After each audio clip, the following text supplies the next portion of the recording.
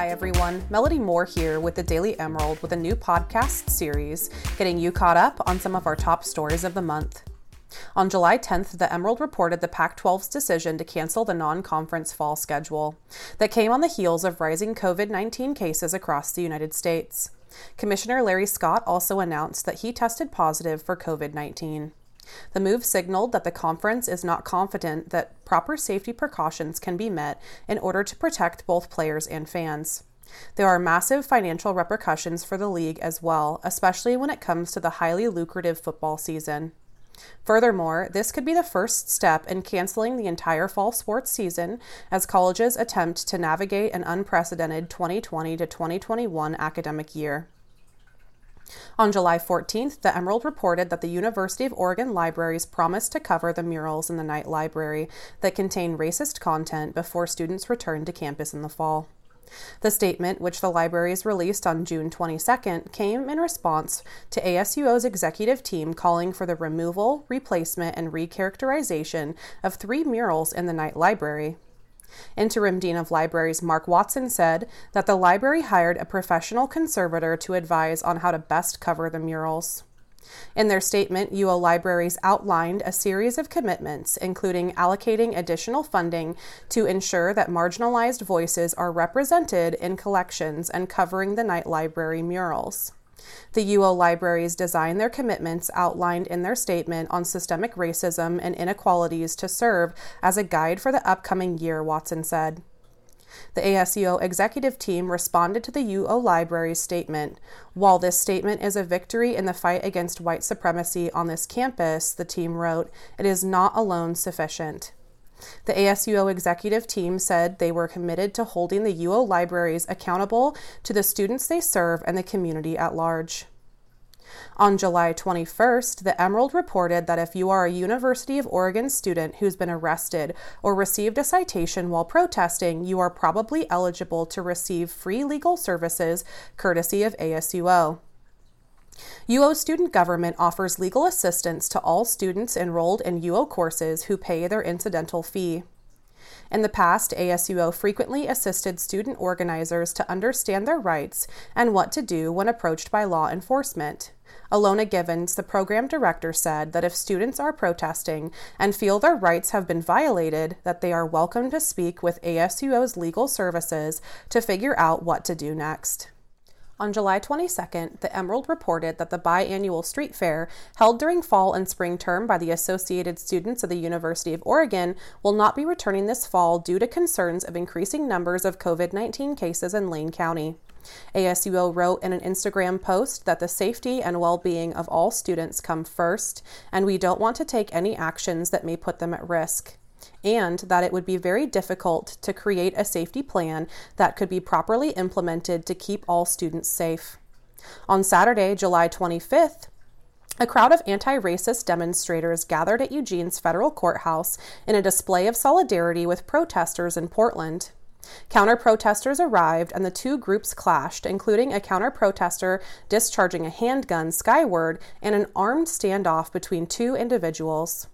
Later in the night, more than 200 protesters proceeded through town and broke windows at Wells Fargo, Whole Foods, and Elkhorn Brewery.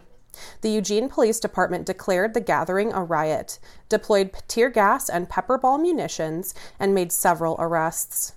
Altogether, EPD arrested 8, including the counter-protester who shot their gun.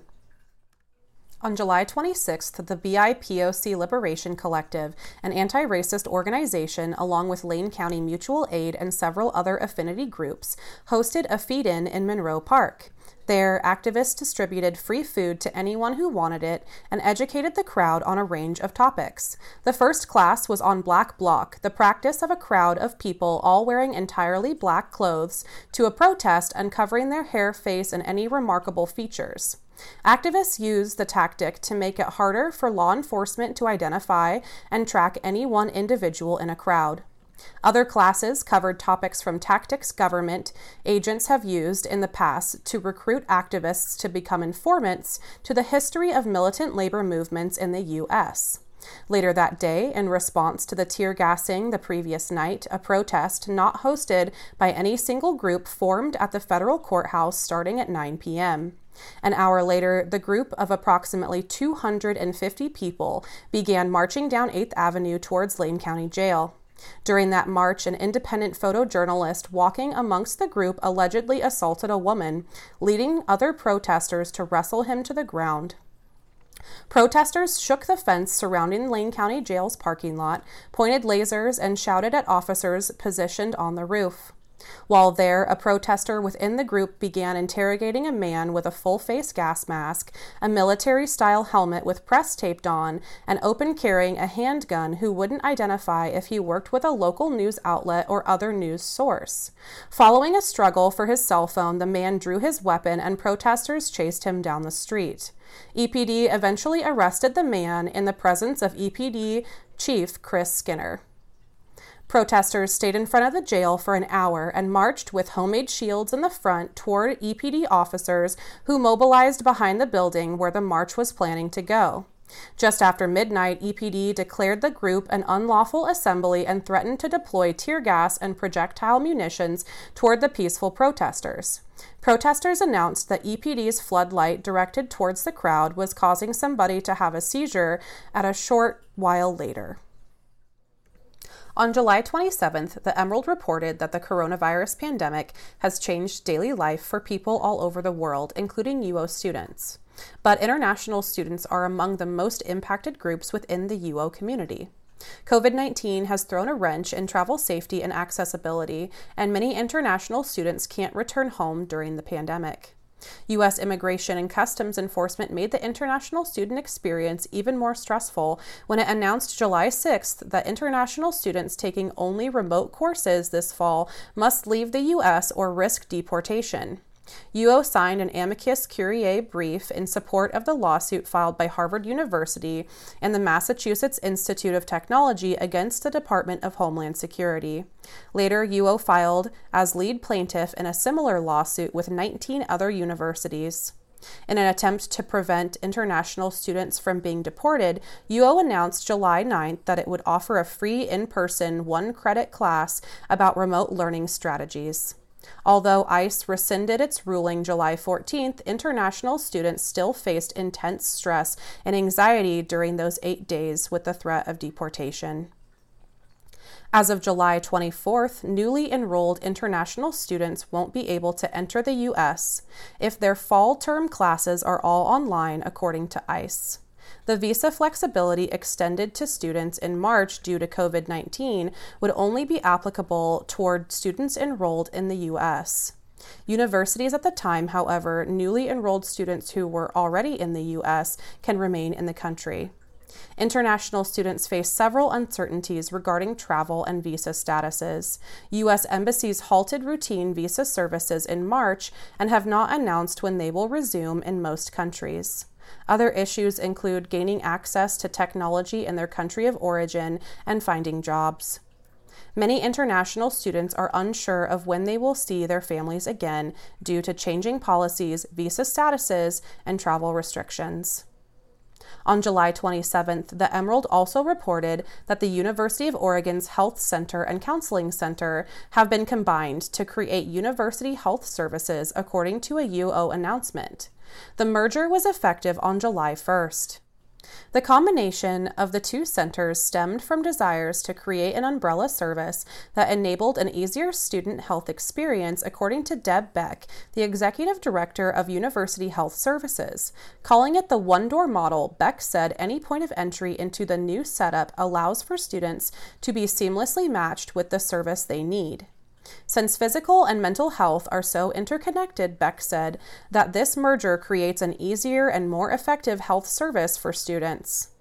The COVID-19 pandemic was one of the large contributing factors in creating the University Health Services, according to Roger Thompson, the Vice President of Student Services and Enrollment Management. The merger does not involve any changes to the financial or business side of the services, she said. Beck said that the health center created the new setup to ensure the best experience for students. On July 28th, the Emerald reported that detainees in Lane County Jail have been on a hunger strike for 6 weeks, demanding better protections against COVID-19, the release of pretrial detainees, and right to a speedy trial. Around 5 to 10 detainees are currently participating in the strike, with 9 more expected to join soon, according to Momo Wilms-Crowe, a local community organizer with Lane County Mutual Aid. The strikers have a list of 6 demands: that the courts release all pre-trial and medically vulnerable detainees, the right to a fair and speedy trial, greatly diminished bail and bonds, the right for all of those detained to in-person behind-glass social visits with friends and family, the right for all of those detained to in-person visits with lawyers, and access to religious services for all of those detained. On July 29th, anti-racist group Black Unity hosted a protest and march in the Thurston neighborhood, beginning at Jesse Main Memorial Park at 7 p.m. The group had several confrontations with counter-protesters as soon as the event started. Within 90 minutes, Springfield Police Department blocked them from proceeding with their march. SPD arrested 2 protesters, including BU leadership member Tyshawn Ford, after dragging them across the police barricade. During the course of the protest, police and counter-protesters injured several other protesters and members of BU leadership. Following the standoff, the group redirected their march back toward the park. Once there, counter-protesters blocked BU's vehicle from leaving, forcing SPD to intervene after approximately 10 minutes. Down the street, counter-protesters reportedly attacked the BU vehicle and assaulted a member of the Wall of Moms, who they left laying on the ground. After medics cared for the woman, an ambulance took her to a hospital. The remaining people slowly filed out. On July 30th, Minority Freedom Network, a new anti-racist group founded by former BU members Isaiah Wagner and Moses Jackson, marched in Springfield on Thursday evening. The protest started in a parking lot near Pioneer Parkway and Q Street. The protest's first destination was the home of Springfield Mayor Christine Lundberg. Protesters asked Lundberg if she supported the police after the violent arrests SPD made the night before. The mayor eventually answered yes. Protesters then repeatedly asked Lundberg if Black Lives Matter, to which she responded, "Yes, Black Lives Matter, all lives matter." Many in the crowd booed at this response, but Wagner said that it was a start. The march proceeded to the Springfield jail, where several activists spoke out about holding the police and media accountable, the importance of remaining nonviolent at protests, and the criminalization of Blackness. After the speeches concluded, the march returned to its starting point. Throughout the protest, counter-protesters and local residents heckled marchers, but the confrontations never escalated into shouting matches nor turned physical. Though some Springfield residents pestered the protesters, others took to their porches and driveways to voice support or raise a fist in solidarity. Also, on July 30th, the Emerald reported that after 4 weeks of deliberation, United Academics, University of Oregon's faculty union, struck a tentative deal with the university administration regarding full-time equivalency, the hours an employee worked in a week, restoration, salary cuts, and systems for employing career faculty. Career faculty are faculty members who are expected to continue from year to year.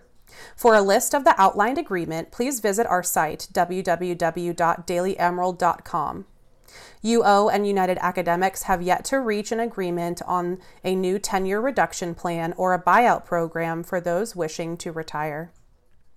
On July 31st, the Emerald reported that Lane County reported 58 new COVID-19 cases in the past week, with 484 confirmed and presumptive positive cases since the beginning of the pandemic. 34 residents are currently infectious, with 5 individuals currently hospitalized as of July 30th. 3 people have died due to suspected COVID-19 infection since the beginning of the pandemic. At least 40,234 residents have been tested, according to current Lane County public health data.